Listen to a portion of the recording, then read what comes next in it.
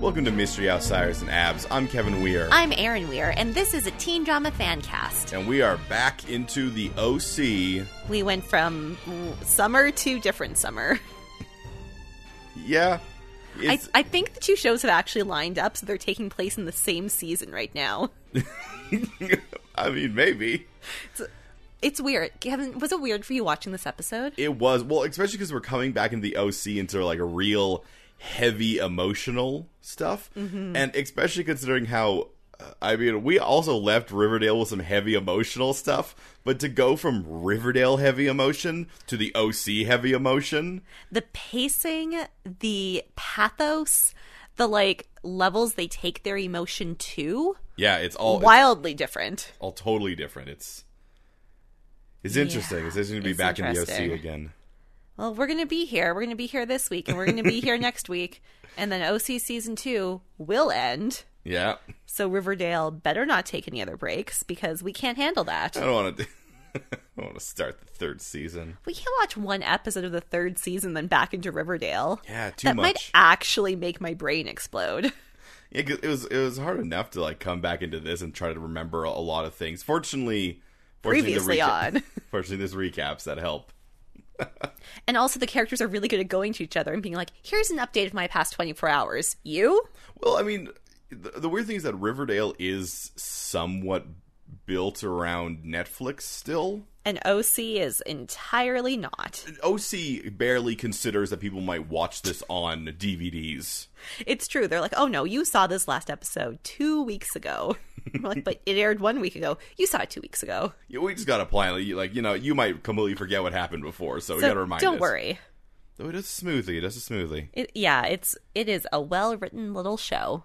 Well, speaking of smoothly, I guess, let's smoothly transition into the show. With the best pun known to man. Because this is the OC season 2, episode 20. I didn't write down the episode it is. 23. This is the OC season 2, episode 23. The OC. The OC, like where the fish live.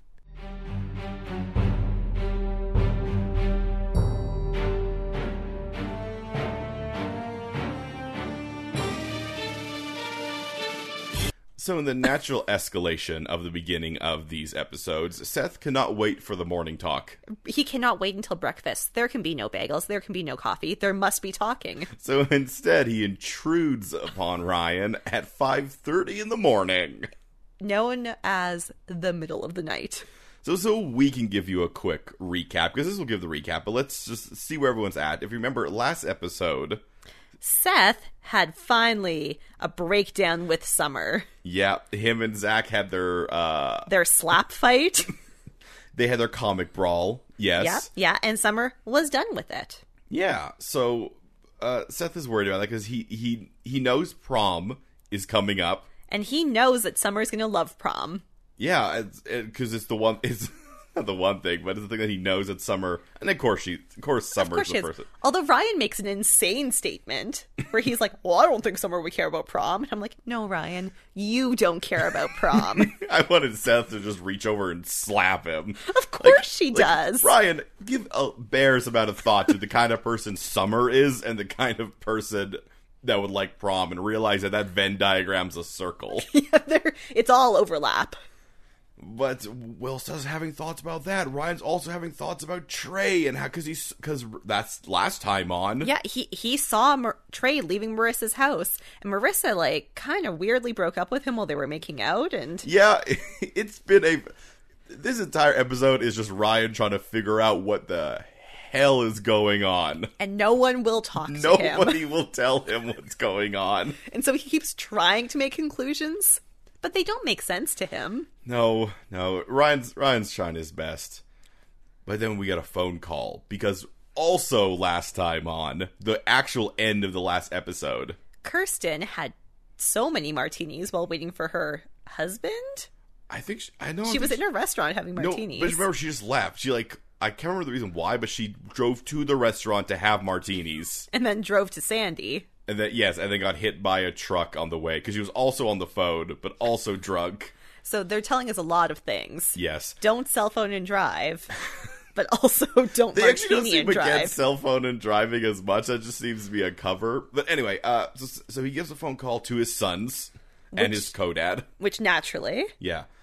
Because, oh no, Kirsten got, hit by a car or a truck. And she looks banged up. We see her in the next scene. But she also looks Hollywood banged up. Like Yeah. a little bruise over the temple. Yeah. It was a nice dusting on the temple. Her eye's not even a full black eye. It's just a little bruised. It's like when Ryan gets punched. And I think later they say she has sprained fingers. Yes, which is... I mean, to be fair, she was hit on the passenger side, so she wasn't immediately struck by the truck. Yeah, she just was bumped around a bit. Yeah. And she's not wearing her wedding ring because they had to cut it off. What I do appreciate is they do treat the fact that she was not that banged up as a very lucky thing. It's not like we've seen in other shows where someone is severely injured or should be severely injured, and they keep treating it like they're severely injured. Mm-hmm.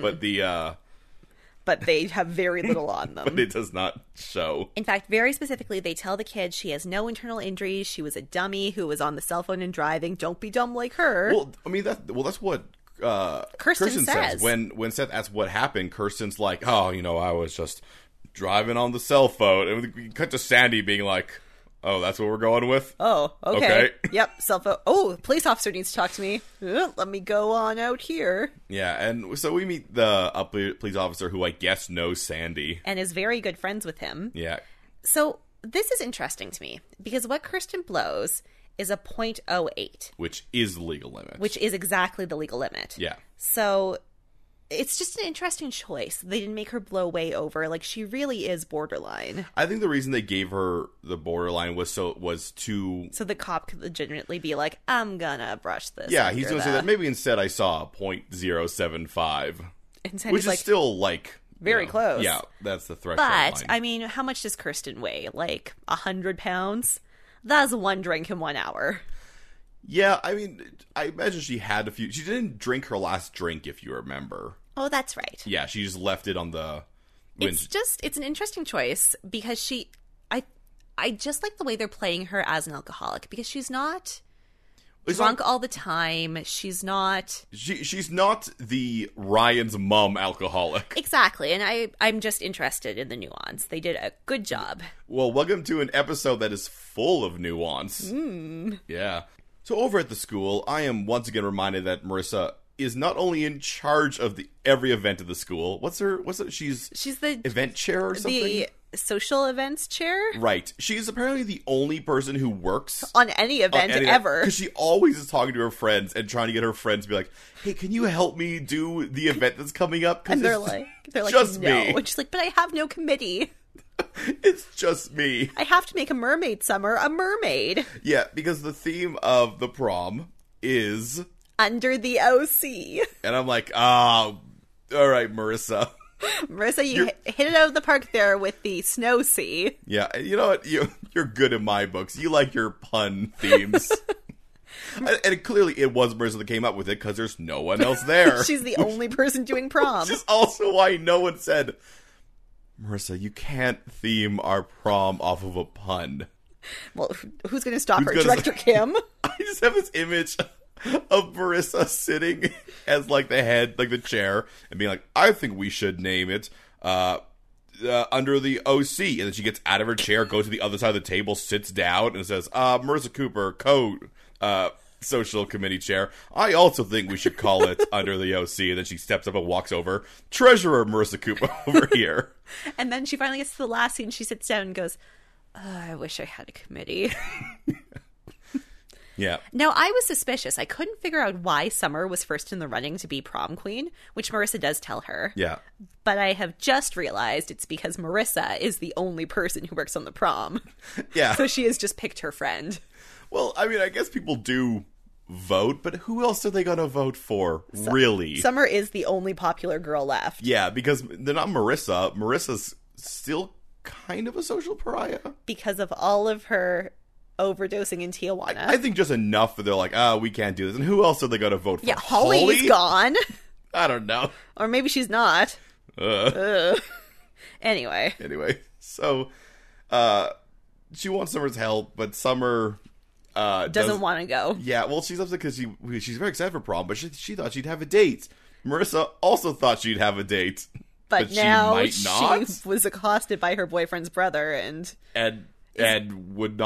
could not open up to her boyfriend because it was his brother. Because it was his brother, and she's full of nuance. Yeah, welcome to a bad situation where it's not where between Ryan and Marissa, bad situation which is neither one of their faults, and neither of them can talk about it or grapple with their emotions. Speaking of someone who's grappling with their emotions, Julie Cooper brings the giantest fruit basket over to Sandy and is like, "It's okay that Kirsten's an alcoholic." And then she expertly turns this conversation in like under a minute into being her problem. She needs some law advice. She needs Sandy to look at the prenup. Yes, and this has brought up so many things. So the prenup is very specific. Yes. If Julie and Caleb have been married for over a year, $3.5 million. So it's over a year, not a year. I think it's like 1 year and 1 day would be over a year. Okay. Now, if they've been married for less than a year, they've been, yes. $0. And they've been married for, with Julie says, using the worst way to measure time, 11 months and 27 days. So, Caleb is rushing to file the papers. And so if it's such a rush, why did Caleb spend last episode, I think not last episode or the one before that, kind of stringing her along?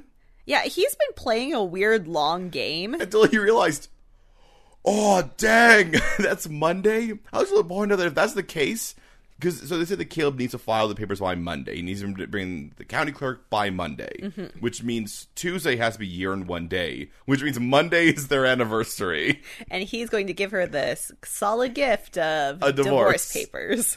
Okay, that does change up a little bit, because I was trying to figure this out. I had to stop and do math. Because while you worry about ages, I worry about time. I'm like, okay, so if it's 11 months and 27 days... then the original way I thought it was is that meant that Monday had to be the cutoff, which meant Monday was either the 30th or the 29th. Just right. Yeah, 29th day, not of the month, obviously. Yeah. Because she apparently decided to do time by months and days, which doesn't help if you don't know how many days are in the month. Anyway, so that meant that today had to be Friday. Mm-hmm. But if it's a year and a day... that means today could actually be Thursday, which would explain why they have school the next day. Fixed it for you. That helps, as long as it's year and a day. I think it's year and a day. That does bring up the fact that he is divorcing her on their anniversary. Yes. Because a year is not more than a year, but a year and a day is more than a year. Yeah, I wasn't paying attention to the wording. I thought I heard just a year. It doesn't matter, honestly. It doesn't matter. Either way, he's... All this tells me is don't tell time by combining months and days. Just say how many days it's been. And also, Caleb's a garbage human. But we know that. She could have easily said, 3 days away from our 1 year anniversary. This is Julie. All right. Whatever it is, not Caleb. Sandy tries to give her some advice, but he can't really give her any advice. He's kind of like, this is pretty clear. There's no law loopholes, Julie. Yeah, if he files this... on Monday. And then Julia's like, if he files it on Monday. Time to go back to my thought process I've been going through for the last 4 episodes. Should I murder my husband? She's been real struggling with that for a long time. Now, Sandy did say if they get divorced in over a year, she gets $3.5 million. If Caleb dies, I feel the prenup is void. Yeah, but she still get the money. It would just be the will. Yeah, she get the money. Yeah, okay. Yeah. Death is not a divorce. What? Death is not but is it an annulment? Who knows? Okay. So, at school, Seth sets off, a man with a mission. And the first part of his mission is to apologize to Zach. And they pretty quickly forgive each other. That's what these boys do. They're just like, oh, Summer. And however well they do forgive each other, upon meeting Summer, Summer does not forgive them. She has no interest. She will not, but she does want a prom date. She gives them the most insane... Summer said a lot of insane things on this show. This is one of the most insane things she's done. Because she's like, I want a date. I don't care who. You decide. Someone is taking me to prom. I will be wearing a magenta dress, and you will give me a corsage that matches. Goodbye. I feel like it says something about Summer that she cannot comprehend option C. Which is going with Marissa. No, where neither one of them... By her being like, you decide, they could both be like, oh no, we decided we're bros first. Sorry, Summer. I mean, she saw that fight. She saw that slap fight. She knows what's in their souls. She does make the genre-savvy decision that they're not going to decide option C, which is neither. I mean, they do decide option C because they don't decide, but... Well, no, but she says that's an option. That's true. She gives them the choice that you could just do it randomly, I don't care. Just someone will show up. Which is real romantic.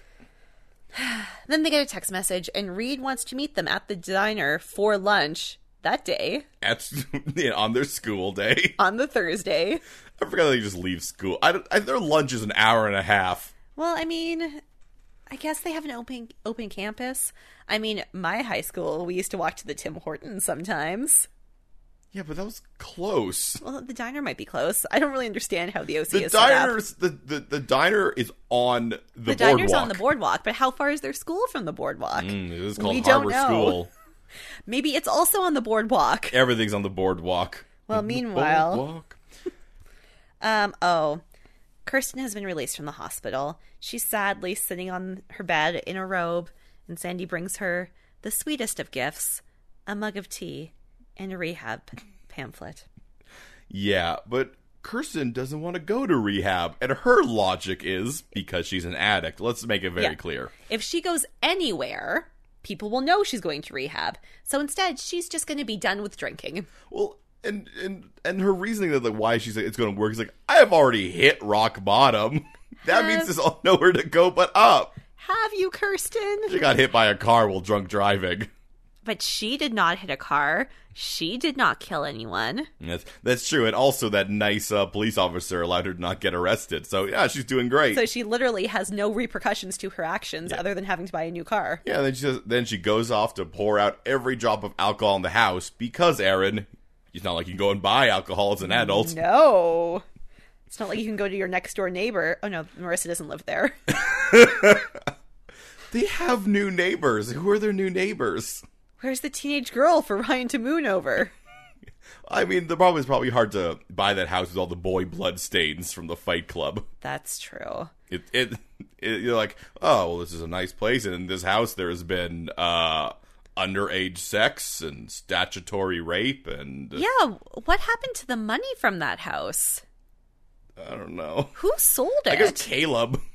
Okay. That means Caleb is stealing Julie's money. Well, no, that sounds like a thing that Julie might have been not smart about. That's true. And he'd just been like, Caleb sold the house. He's a real estate guy. That's true. He sold the house. And then was like, well, we'll put him into the joint bank account, which is my bank account.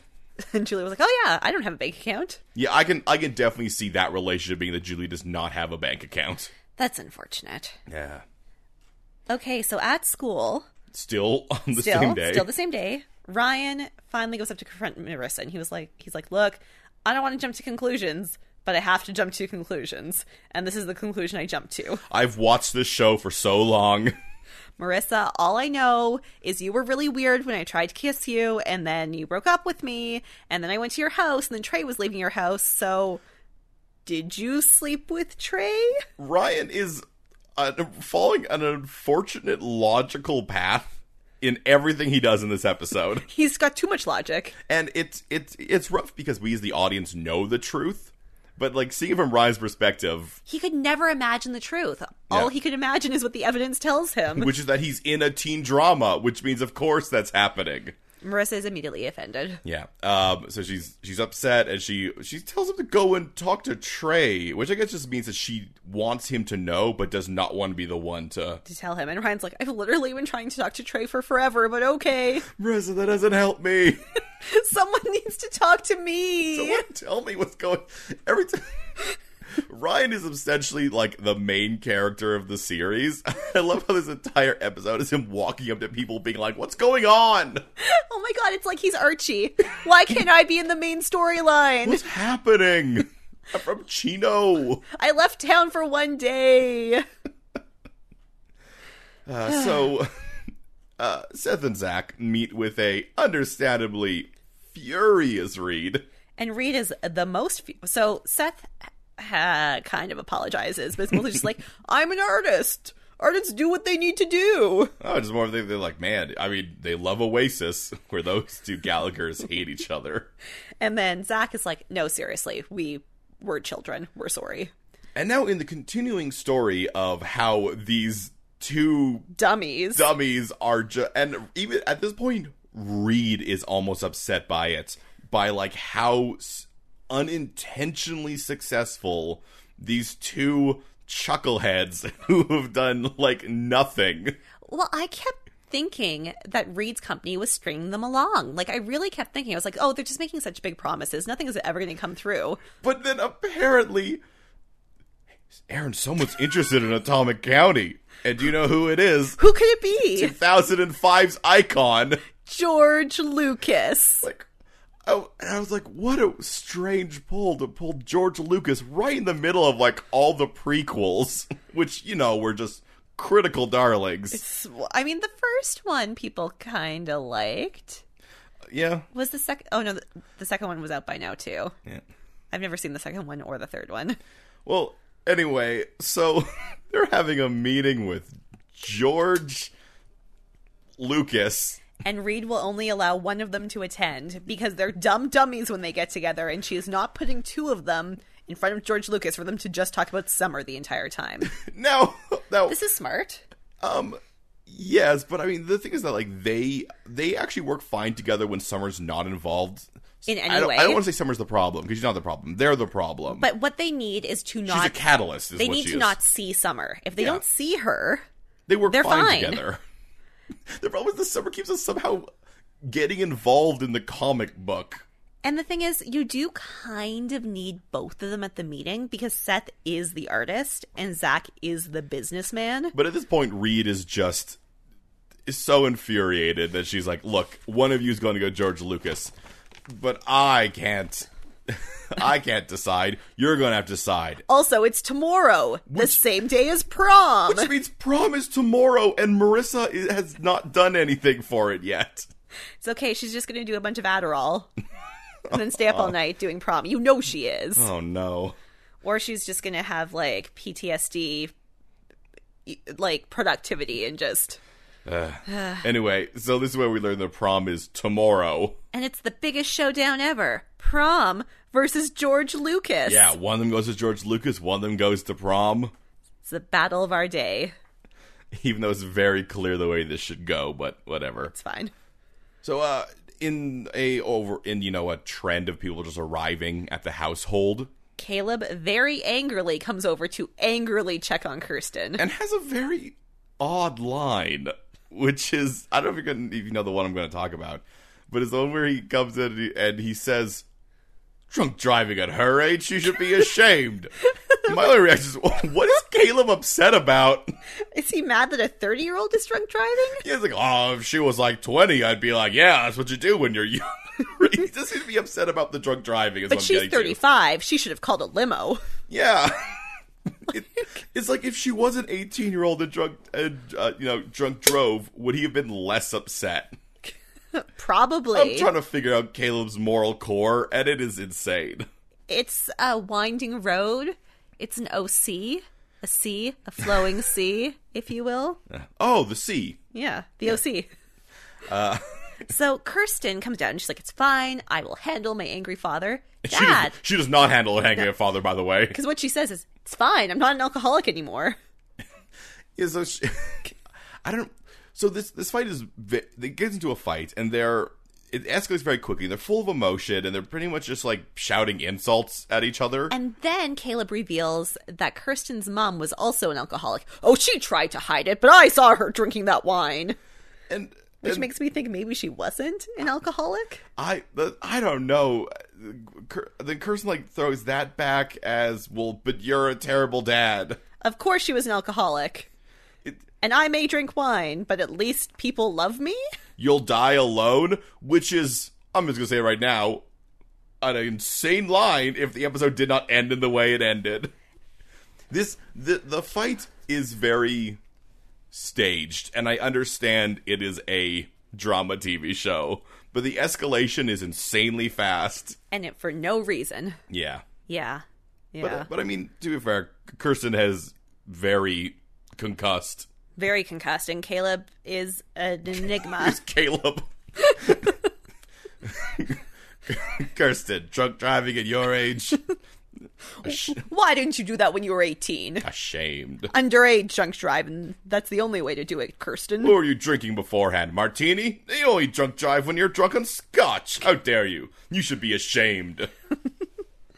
Short interlude. Ryan goes to Trey's house. He knocks on the door many times. Nothing. Then he calls. Nothing. Yep, that's the scene. That's a scene. So, Seth and Zach arrive back at school. Same After day. their meeting. Same day. That doesn't mean Ryan just left the school to go. Well, Marissa said, go talk to Trey. And he was like, okay. And Ryan went and did it immediately. He just needs to know what's going on in his storyline, Kevin. It's not as bad as... I mean, it's hard to say it's not as bad as Riverdale. Riverdale, when they're at school, I always feel like they're at school. Yes. But with the OC... They're never at school. But even when clearly other people are at school. Wasn't there the one episode where Summer and Marissa were going to Marissa's house to, like, get a sweater or something? No. What it was is that Marissa somehow got to school without her car. So Summer and Marissa drove back to Marissa's house to get her car. And that's where they saw the our good 30-year-old man. Oh, DJ.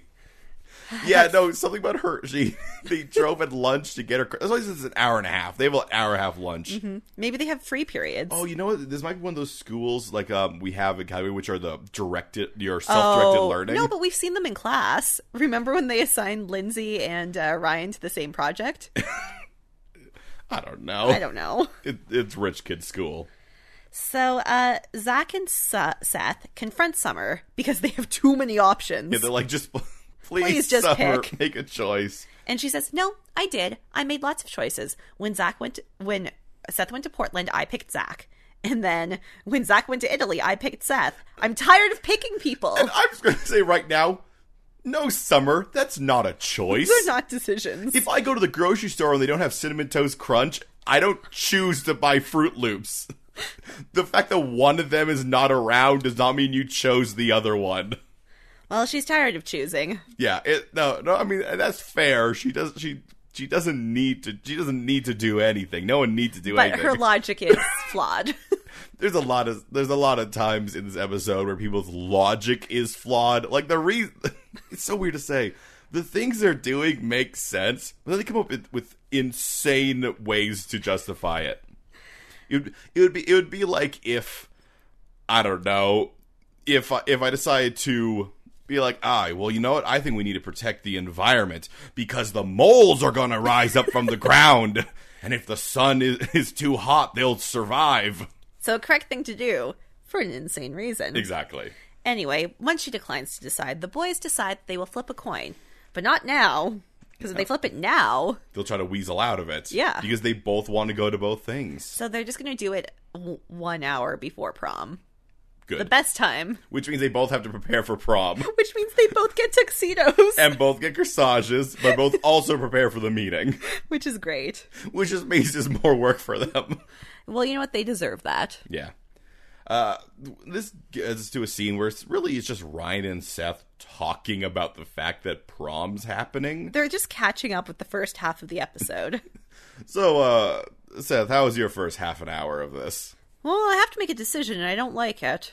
Ryan, how was your first half hour? No one will tell me what's going on. I think you should believe Marissa. I think you should go to prom. No one will tell me what's going on. Ryan, you'll be really sad if you don't go to prom. That's not my problem. My problem is I don't know what's going on. But Ryan, you have to learn from the error of my ways. Please, someone should.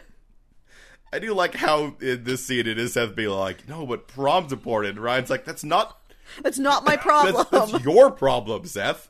Seth, that's your problem. My problem is I don't know what's going on with my girlfriend and brother. I would gladly go to prom.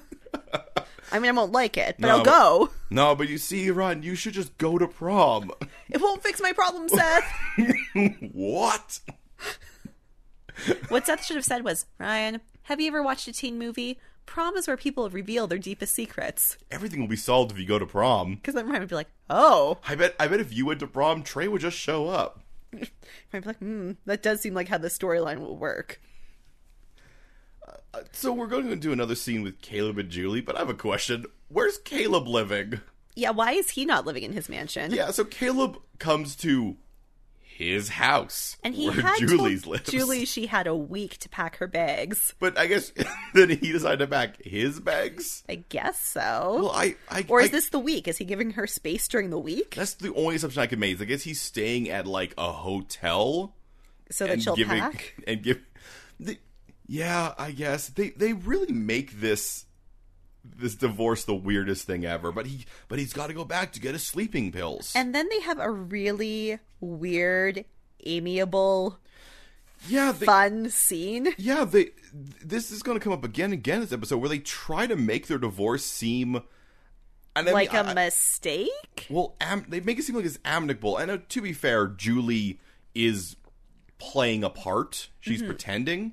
But I don't think Caleb is. Yeah, it's like he doesn't realize all the it's like he doesn't know who he married. Well, and also, it's like the writers of the show are trying to have it both ways. They forgot that he's garbage. Well, but it's weird because they did that like a pseudo redemption arc, and then made him super terrible again. And now they're like, oh no, but we have like 2 episodes left. Let's try to let's make it a little bit better. Let's bring it back. Well, don't worry, because Julie didn't forget. Julie will never forget. Yeah, so he needs to get his sleeping pills. And she's like, I'll get them. And then she holds the pills for a while, staring at them. And Caleb's like, I can get my pills faster than you can. Yeah, so she has thoughts about pills, and then she gives him what is clearly not the pills. And then she goes back into her... Well, no, she has this other very weird thing. Oh, when she wants him to come over so they can hang out? Hey, why don't we hang out tomorrow? To celebrate our papers being filed. And Caleb... Instead of being confused and weirded out by this. Yeah, he's like, oh, you can't seduce me again back into marriage. And she's like, no, it's not that. Don't worry about it. And he's like, okay. Just a celebration of our time together. And Caleb, being what I guess has to be a sociopath, is like, that is a thing that human beings do.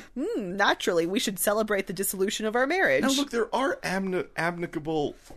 But not this. Yeah, there are divorces that end on good notes. Like, sometimes people do just Sometimes people have conscious uncouplings. Yeah, that's just say what you mean, but yeah. Like, that does happen, but this was not set up as one of those. No, this was him, like, sneaky and holding power over her and having her followed by a private eye. Yeah.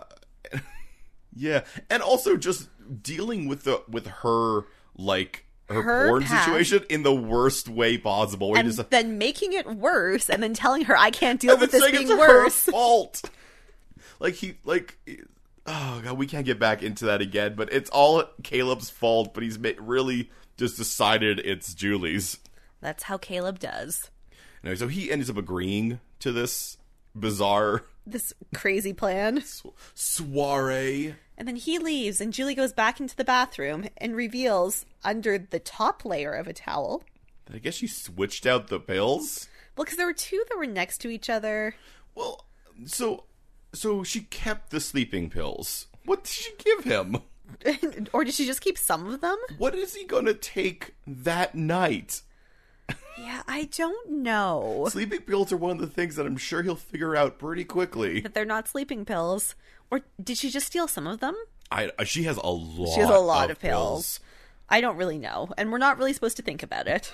But fortunately, that's what we do on this show. Think about things. Way too much. Small things send us into a spiral.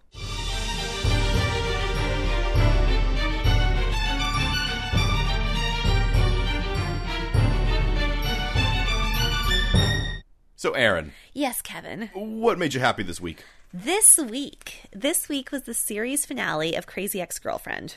So I watched that last night, and I love Crazy Ex-Girlfriend. It's a weird show. Their numbers are so good. I love all the send-offs that they do. I'm not going to spoil it because it did only air, on Friday. Yeah, that's good. I understand the ending. The ending was absolutely the right ending for Rebecca. Yeah. I don't like it, though, because I'm a hopeless romantic and I really wanted something else to happen. So, listeners, I really, really enjoyed the finale. It was, crafted in a really good way. And this was absolutely the right ending. It just wasn't the ending I wanted. Yeah, and, yeah. So, listeners who have watched the finale, please, email me or send, You desperately need someone to talk to. I really need someone to talk to about this, but I'm not going to... I'm not going to spoil a different TV show that is actually new and current on our podcast. Yeah. But then afterwards, they did a live concert at Radio City Music Hall to, prove it's really them singing. All right. And that was maybe one of the best hours of TV I've ever seen. It was, shticky and dumb and really genuine, and you could just tell that these actors loved each other so much. Oh, that's great. So that's what made me happy this week. Kevin, what made you happy this week? So on Netflix, this came out a little while ago, but I just ended up watching it this week. There's this anthology short film series called Love, Death, and Robots. And it reminded me of why I enjoy themed short story collections so much. Because it's cool seeing a bunch of different... people riffs on the same prompt. Yeah, but you can see the connecting fiber even if they're not all the exact same. And you don't normally get an anthology series done in quite this way. They usually focus a whole lot on having the meta story in the middle of it. And this one is just 18 from 10 minutes to 15 minutes. I think the longest one might be 20 minutes. Just shorts, and they're done in different animation styles, but they're all beautifully animated. There was at least one I saw the preview for it. I'm like, oh, this one's live action, and then it went on. I'm like, oh no, it's not. It's just real good. Oh, there's at least one live action and one which I am still not sure about. I know it wasn't fully.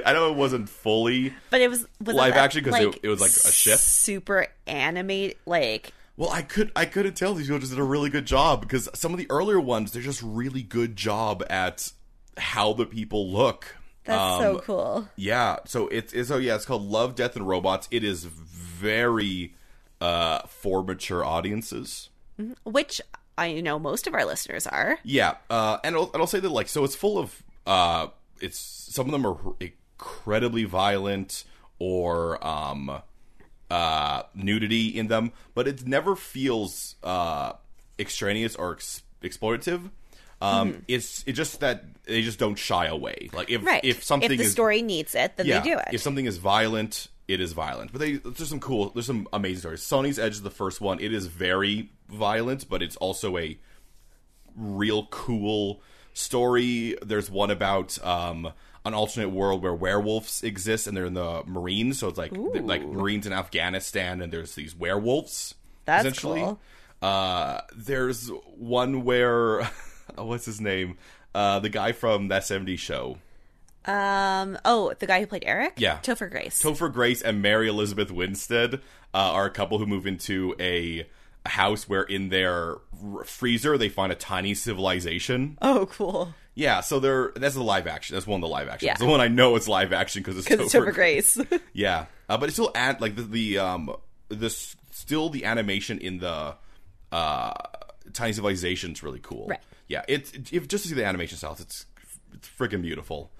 So yeah, that's what made me happy, which is real good. Nice. Man, Topher Grace is a real underutilized talent. I feel like he never really he played Eric Foreman, and then it was like, oh, no niche for you. Yeah, and then he was in Spider-Man 3, but that wasn't really great. Because they put him as Eddie Brock, which was an interesting casting choice. And already, what's-his-face was already in Spider-Man, so why would you put... Tobey Maguire. Yeah. The two of them who are, weirdly enough, dollar store versions of each other.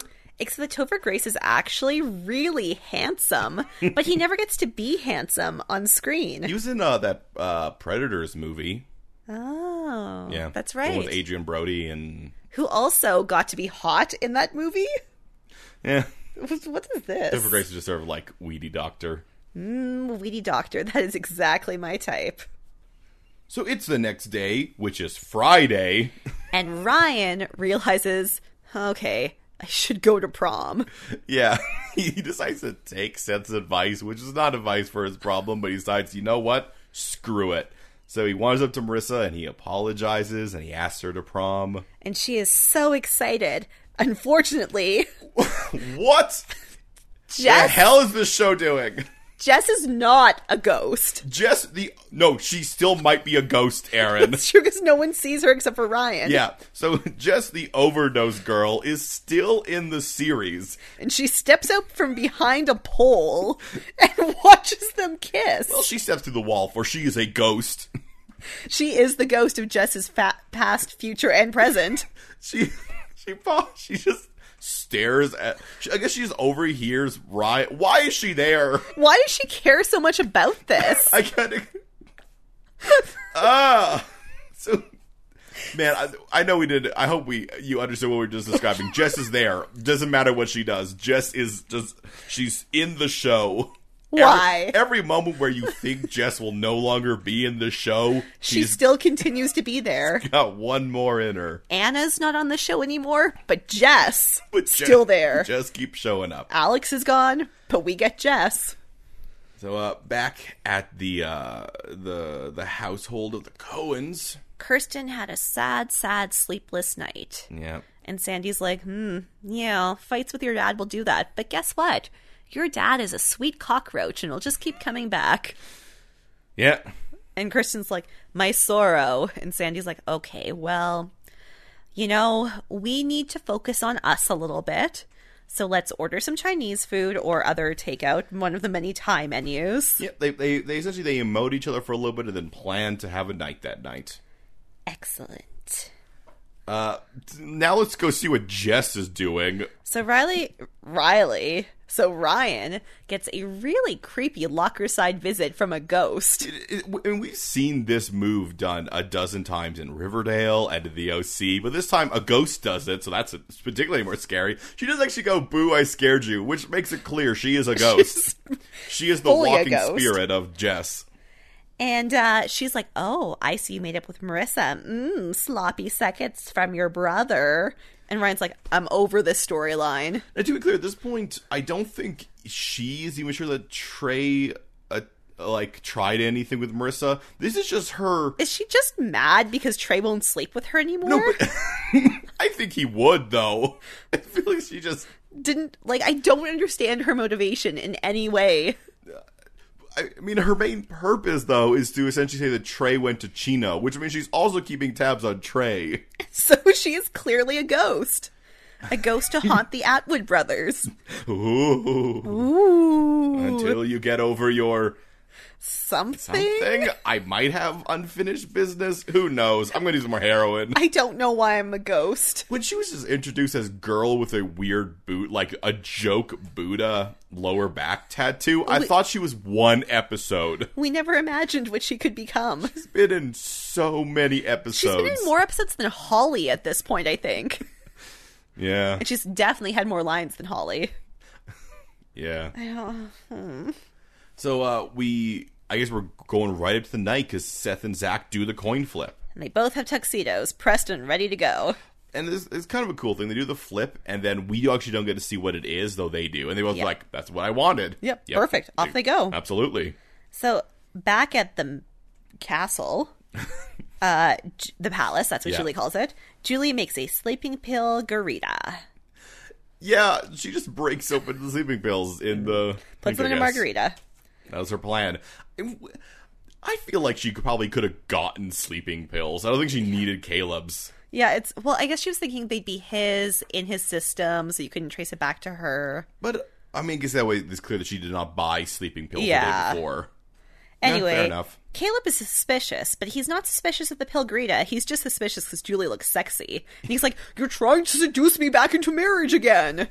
I feel like she could have pulled it back a little bit, but I guess she's like, oh no, I gotta keep... She's like, this is what I do. I'm going to trick him. He'll be so bamboozled by thinking my plan is a sexy plan. He won't see my real pill plan. My murder plan. He does not drink the drink, though. Oh, he holds it up close, and he has this moment where he stops and stares at her, which makes me wonder if he can smell the sleeping pills? Or he's just offended by her margarita, and he's not drunk enough to drink that swill. Scotch first. Do you think he normally drinks margaritas? He has to.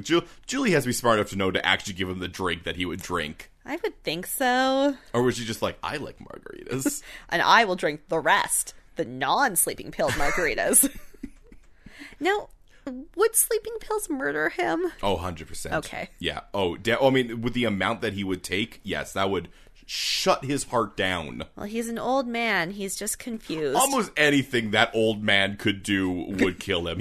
She could have just given him a bunch of steak and he would have died. You know, it's like in The Sims. If the elders woo-hoo, they have a risk of dying. She could have just woo-hooed. She could have just tried to sex him. I would like a series of things of Julie just trying to yes, kill him, but more of just cause a death from natural causes. Just cause the world to work in her favor. Caleb, how about I give you these pills for your heart pressure, and you go run a mile. You gotta stay in shape, dude. Caleb, let's go for a swim and then walk in the cool night air without coats. Wouldn't that be romantic? Caleb, you know what? I'm just feeling really frisky tonight. How would you jump in the hot tub, then go in the pool, then go back into the hot tub, then go back into the pool? And then we'll woohoo.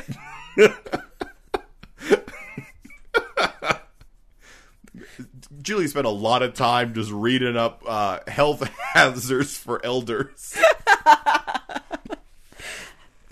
I would have enjoyed that series of episodes. What a fun, kooky murder plot. Well, we have to go catch into just as serious, but I'm treating more serious storyline. So Ryan goes to Chino to that bar where he found Trey the last time. The only place Trey would go, the seedy bar with a pool table. Trey is in fact there. And Trey essentially Trey tells the rough strokes of a true story. Then at a certain point he does make a hard heel turn into it's still this weird thing where he's doing it because these three people love each other so much to a damaging extent, because Trey decides to play it off. Marissa couldn't hold her liquor. Yeah. So she came on to him, and she realized immediately it was a mistake, and they were just going to forget about it, but he couldn't handle the guilt. Yeah, which is not true, and Trey knows that's not true. However, super, super high drunk Trey did think Marissa was coming on to him. Yeah, but I mean, all his actions... he knows. Yeah, no, all his actions afterward portray that he knows. He knows he did the bad. This is him trying to retain his relationship with his brother, and Ryan has conflictions.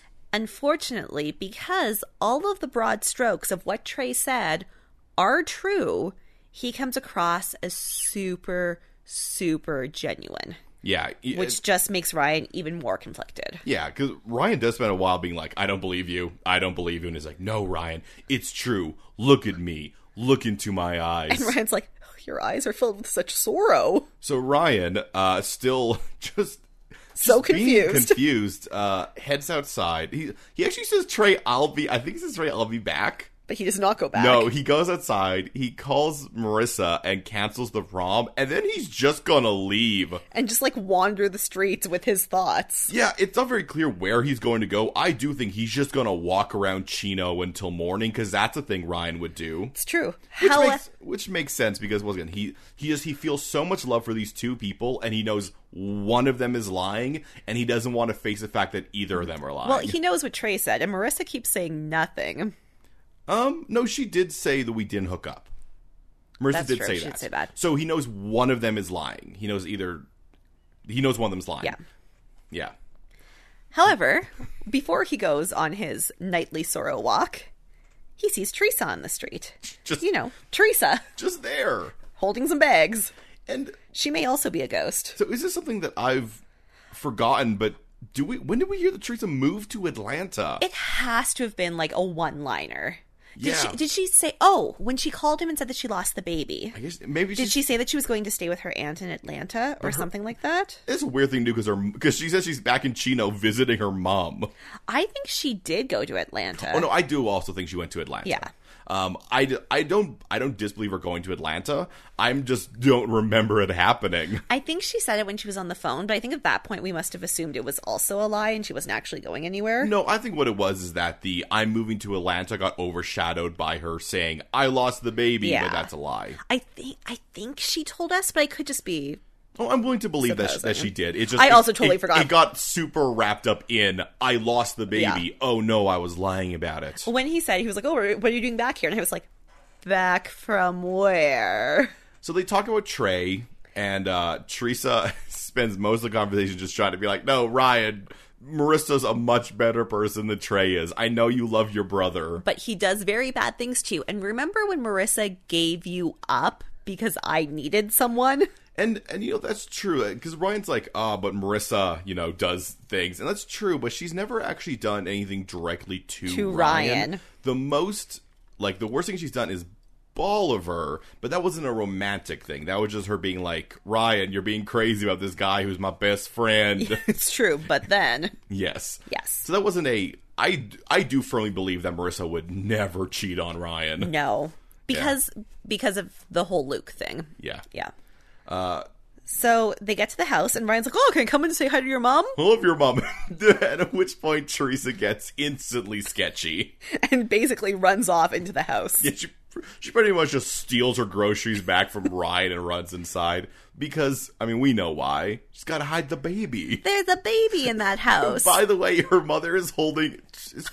specifically at the front door. Being like, look at your baby. He looks like his father. Like, if Ryan had come inside even for a moment, he would have instantly seen baby. It wasn't like he was even in another room. No, the baby was at the door. She was holding him up like Simba toward the front door. Looking like his father, who may or may not be Ryan still. Guess what we didn't see? That baby's face. That's true. Does he have the luscious black hair of Eddie? You go for black hair. It's Eric Balfour. The jaw. That baby's got a real strong jaw. Or he has a big, soulful blue eyes. We'll see. So the prom's about to begin, and Summer is waiting, and a limo shows up, which I have to assume Seth and Zach went in on together. One absolutely. of them gets the limo. And it's Zach. Yep. And Zach they forgot that Zach was smart. Because he doesn't know what magenta was. Exactly. Come on, man. It's also 2005. You could look that up. Yeah, there's internet. So anyway, this is romantic. So they go to the prom. Summer is briefly enraged because Ryan stood Marissa up, and Marissa's kind of chill about it. He's like, at this point. She's like, I got into the prom. Yeah. I don't have time for a date, Summer. Yeah. So in a twist that I did not see coming, George Lucas is in the episode. Oh, he's for reals there. And I want to know the process here. Were they like, okay, so we can probably get a director and say, this director's interested in adapting the comic book. Who can we get? Excuse me, my uncle is George Lucas? I don't even know if it was that far. I think they're just like, George Lucas isn't really doing all that much. Maybe he was around on set and they were like, we're writing it in. Yeah, so, man... The thing about I don't want to go on about George Lucas too much. The thing about George Lucas is that I don't actually think he's all that great of a filmmaker. I think he's good when other people are helping rein him in. That's why the original Star Wars movies were so because he had no budget and had to. Yeah, there was also, but with the prequels, he said you got full total control, and that's when they got super weird. What I'll say about George Lucas is he's not a great actor. He says all of his lines as if he's delivering a university commencement speech. Well, that's his motivation in this scene. Like, Seth was 100% the wrong choice for this because he's going to spend most of it just gushing about how much he likes George Lucas. Zach is a business guy. He should totally be there. But then Seth changes directions, and he asks if George Lucas went to his prom. This is the commencement speech, because George Lucas is just like, oh no, let me tell you about all the wonders of prom. I didn't go, but I wish I had when I did American Graffiti. It was about how sad I was about not going to prom. I'm like, is that what American Graffiti was about? I haven't seen it for a long time, but... I didn't realize there was a big prom theme in American Graffiti, but you know what? George, you're the one... You're talking here.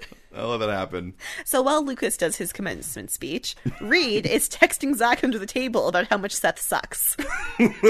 Which is an insane thing for Reed to do. I think she also was like, it definitely should have been Zach. Why did I make the decision? I was just angry. Seth should not have been the one to go there. If they weren't both going to go, because you know what, I think having Zach there, then having Seth being so excited, would be great for George Lucas. He would, his ego would be pumped. Yeah, you get the one guy who gets to be the George Lucas fan, and he's the artist, so that makes sense. And the other guy's the business. One thing Zach says is that he's not even going over the talking points. It means Zach wrote up talking points. These dummies. So Summer sees Zach going on, but then she's like, you know what? You don't want to be here. I have finally grown as a character and realized I should let people I date pursue their dreams. And Zach's also like, I also saw that you weren't super stoked that I was the one who got out of the limo. So she's like, go pursue your dreams, little bird. Let's take a moment here where Summer has a very strange line where she says Zach has been dreaming about this comic book all his life. And I'm like... Do you know who you're talking to, Summer? Did you forget who created the comic book? Because it's Seth. I mean, Zach probably wanted to do a comic book, which is true. But she says this comic book, which means Summer has not been paying attention. She does not know how this comic book came to be. Anyway, then there's no real delay there. Zach apparates across the city. And he arrives to Seth telling the story of what happened between him and Summer and Zach. And George Lucas, is mesmerized. Yeah, they do this, But then Seth has to step out. Yeah, him and Zach do the switch, and it's time for Seth to get on out of there. He goes, and I guess Zach... We never see George Lucas again. I'm sure Zach did fine. Yeah. Next thing I know, I guess this Atomic County thing is going to be the next big thing, so... Great work, Zach. Just watching these stupid teens just, achieve all their dreams. And put, yes, they do work. It feels like they put in no work at all. Can you imagine getting into a slap fight with someone at your book launch? Yeah, and then be like, oh, by the way, super famous director wants to make an adaptation of their not even released comic. Oh, they released one. Yeah. They released their one. They've released one. I guess it's a graphic novel, so it's longer. Yes, it's but true. Still, there's no following. And this is 2 days later. Actually, no, that was 1 day later last time. Yeah. Probably. No, it was 1 day later because you got hit by the car accident. It was the next day. That's right. Yeah, so it was 1 day later. So, back at home, Sandy is very bombastic, trying to drum up excitement about their date night. Yep. But Kirsten's very sad and just wants a bath. Yeah, but, he's going to get the food, so he heads up to get the food. But he needs some cash money, so he goes into his wife's purse, which is a completely normal thing to do. Yep. Unfortunately, his dumb wife... There's just there's alcohol, pure vodka, I think. Yeah, she put her secret vodka in her purse. Come on, Kirsten. You hide that in a bag of frozen peas in your freezer. But then the one place Sandy will never go, the freezer. Exactly. You know we don't cook in this house. It'd be like her hiding at the bottom of the bagels. Oh, that's a bad place. Him sad. Let's cut over to the other loving couple. Where Julie Cooper is having a sexy swim, and Caleb is watching her. Yeah, Julie's like, all right, and now you gotta drink your drink that's been sitting here for probably at least 2 hours. And Caleb's like, yes, I'm ready for this now. You're strangely insistent I drink that specific drink. I love lukewarm margaritas. So watered down from the ice melting. An ant crawled into the salt. Delicious. But while he's about to drink it, they have a bit of a talk about how Caleb wishes they had had more fun while they were married. Caleb gives the most lukewarm appreciation to Julie that he could. He's like, I loved you, but then I was just the worst thing. And Julie's like, I can't murder someone who loved me once. A reminder that Julie really I don't know if I'm crazy here. Audience, let me know if I'm crazy here. I don't feel like Julie's done anything that bad before Caleb. I mean, yeah, she's trying to murder him, which is pretty bad. But she's not doing a good job. And before it has reached this point, like before the divorce all happened, she was fine. She was fine. Like, she never really loved him, but she was like a nice wife. I don't know. I think at a certain point she actually might have.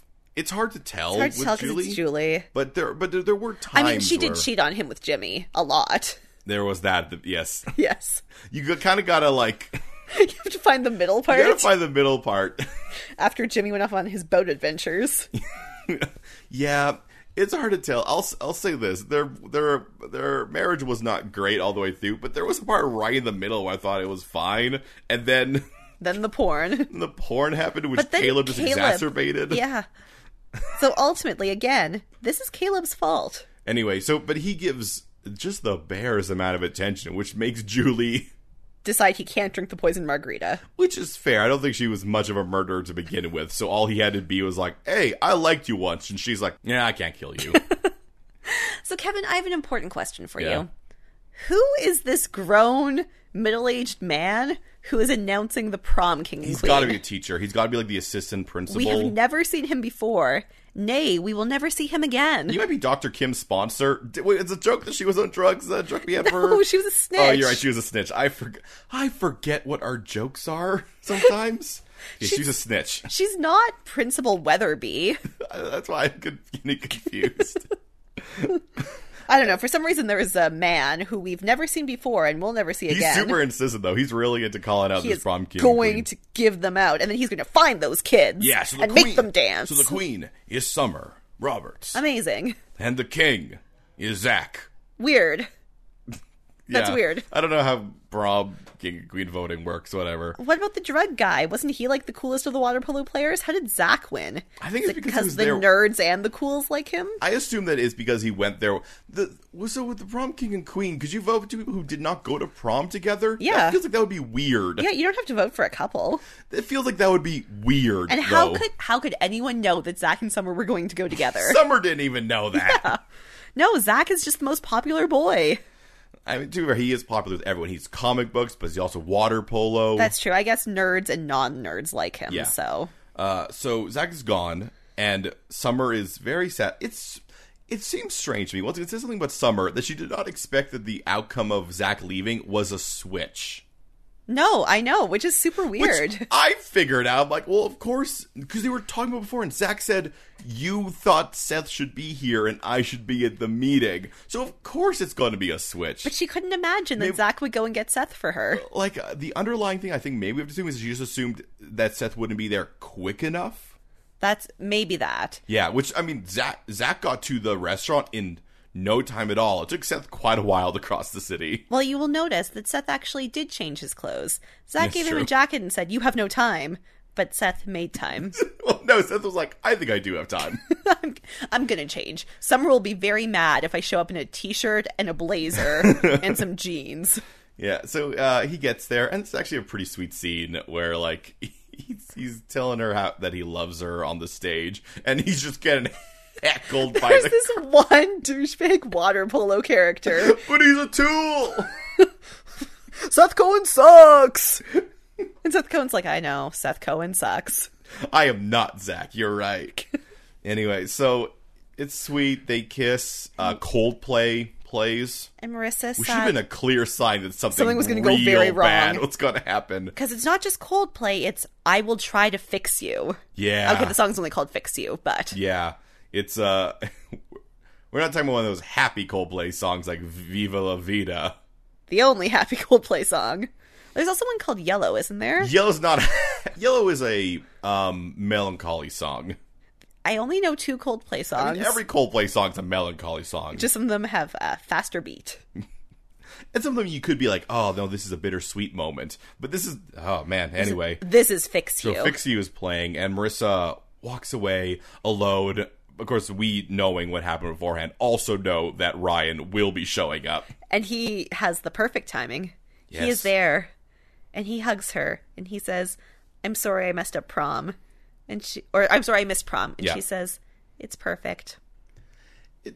How many times at the school do you think people have seen Marissa walk out to some place to sound loud sadly, and then Ryan Atwood just comes, People are starting to be worried about it. They're like, he may be a sadness predator. Well, I was thinking at this point, if someone sees Marissa walk off alone sadly, just assume that Ryan will appear. They're like, don't worry about it. Ryan will be there. Yeah. Don't follow her. Yeah, she never...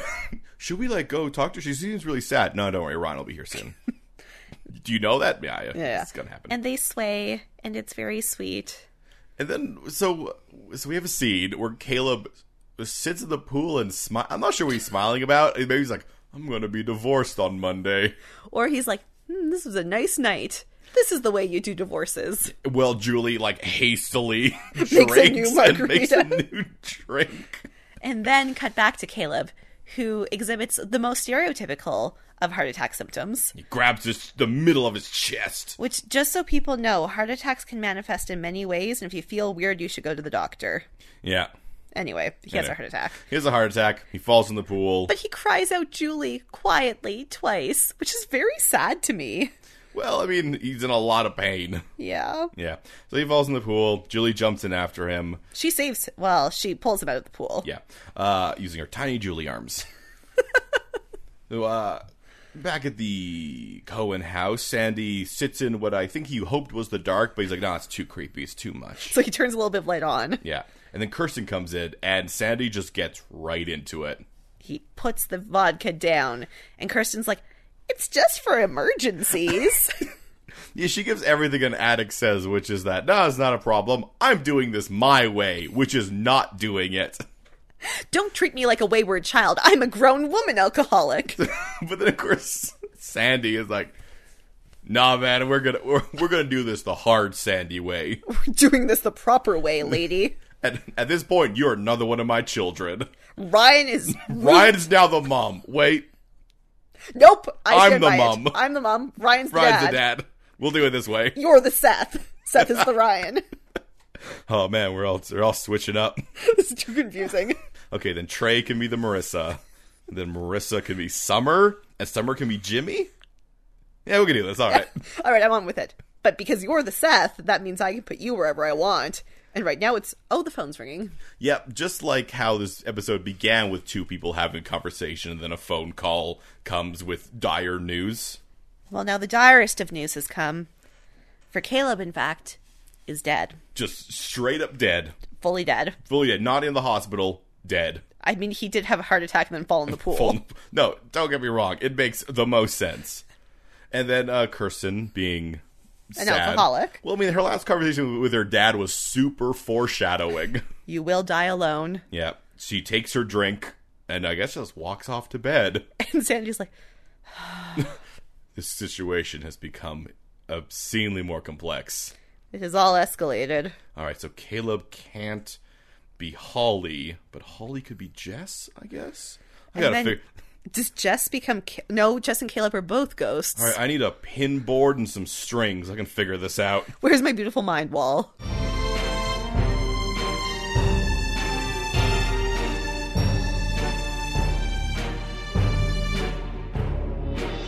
So, Aaron.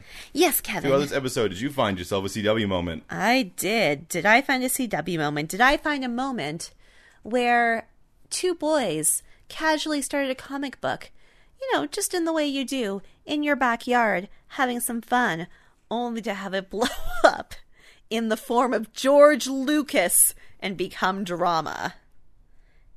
And I'm not going to pick George Lucas, even though that's insane. He did a movie once called Strange Magic that was hidden by everyone who was at all involved with it. I think it's awesome. It's a remake of some Shakespeare, maybe Midsummer's Night's Dream. It does but have it's magic. a musical, and it's bad. Well, I'm going to pick our good friend, Ghost Jess. The return of Ghost Jess? Really? You couldn't figure out another way for Ryan to figure out that Trey's in Chino? Like, Ryan could have just been like, Trey hasn't been home for many days. Where would Trey go? Chino. You didn't need Ghost Jess. Yeah, I feel like Trey. I feel like I'd be like, I'll go find Trey in the same place I found Trey last time.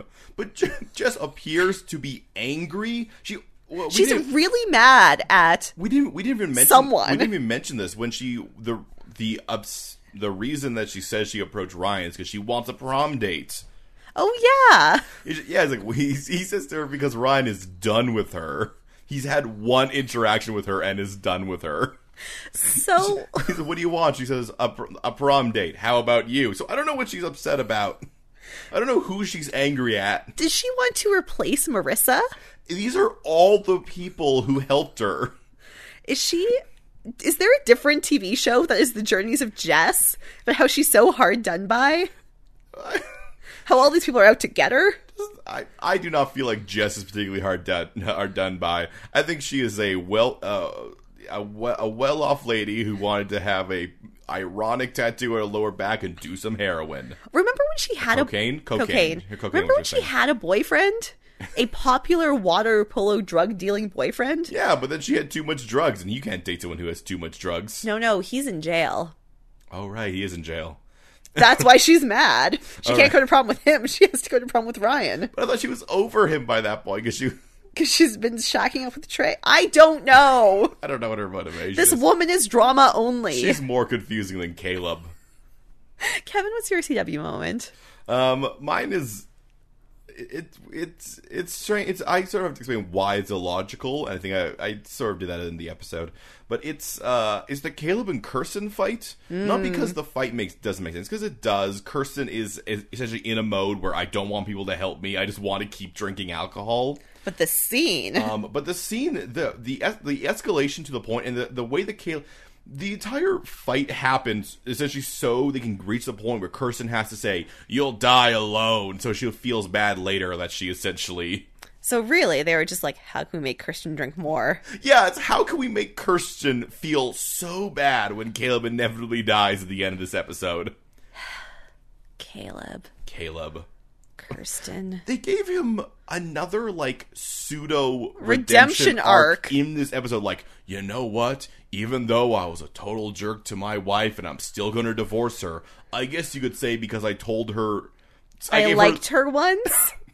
You know what, Julie? You're not so bad. I'm a hero! I'm the nicest man alive! I'll feel bad when I die. And you can feel bad when he dies. He's a human being. Well, he's a character on a TV show, but he's a human being. I was very sad when he sat there and he kept trying to call out to Julie, but he couldn't call out because he was in too much pain. He was having a heart attack, yes. Well, I mean, if Julie... weirdly enough... I mean, he's going to have that heart attack anyways. Those pills would have made that heart... It's just... Maybe the pills would have made the heart attack easier. They would have sent him into a gentler, kinder death. All right. Brought to you by... I don't know. Suicide pills? Sure. Nope. Not suicide. It's not suicide if someone else gives pills. it to you. I still want to know what pill she gave him instead. Maybe that's what caused the heart attack. Did she just keep placebos around? Oh, that might be the reveal. She did it anyway. No, I feel like the fact that they do not see. She just gave him mystery pills. Yeah, she definitely didn't cause the heart attack. You just keep some placebos around. As you do. For Marissa. For fun. I can see Julie placeboing Marissa. Then they can do pill roulette. Ooh. Yeah, that's what Julie does in her spare time. All right, well, hey, so that was the OC. We'll be back next week with another OC, the finale of season 2, where Caleb is dead. And so is Jess. Well, she's been dead for... I'm not even sure if she was alive at the party. Has she ever been alive? Who knows? Canonically, I think she died at the party. Though it's weird the police did not mention that. Everyone dies in the pool. Who will die in the pool next episode? Let's see. Pools are dangerous. Pools are dangerous. All right, well, we'll see you next week. If you like this, you should give us a rating, review, subscription on Apple Podcasts or Google Play or Spotify. And we've already told you what to talk to us about on social media. If someone doesn't talk to me about Crazy Ex-Girlfriend, I'm gonna explode, so I need to talk to someone. Podcast MOA, Podcast MOA. Or you can email me if you want to keep it super private. Also, podcastmoa@gmail.com. Yeah. We'll see you next week. How will Sandy convince Kirsten to get help? What will happen with Julie now that Caleb is dead? Will Ryan finally find Ghost Jess's hidden pirate treasure? Answers to all this and more next episode of Miss Stars and Abs. A teen drama fan cast?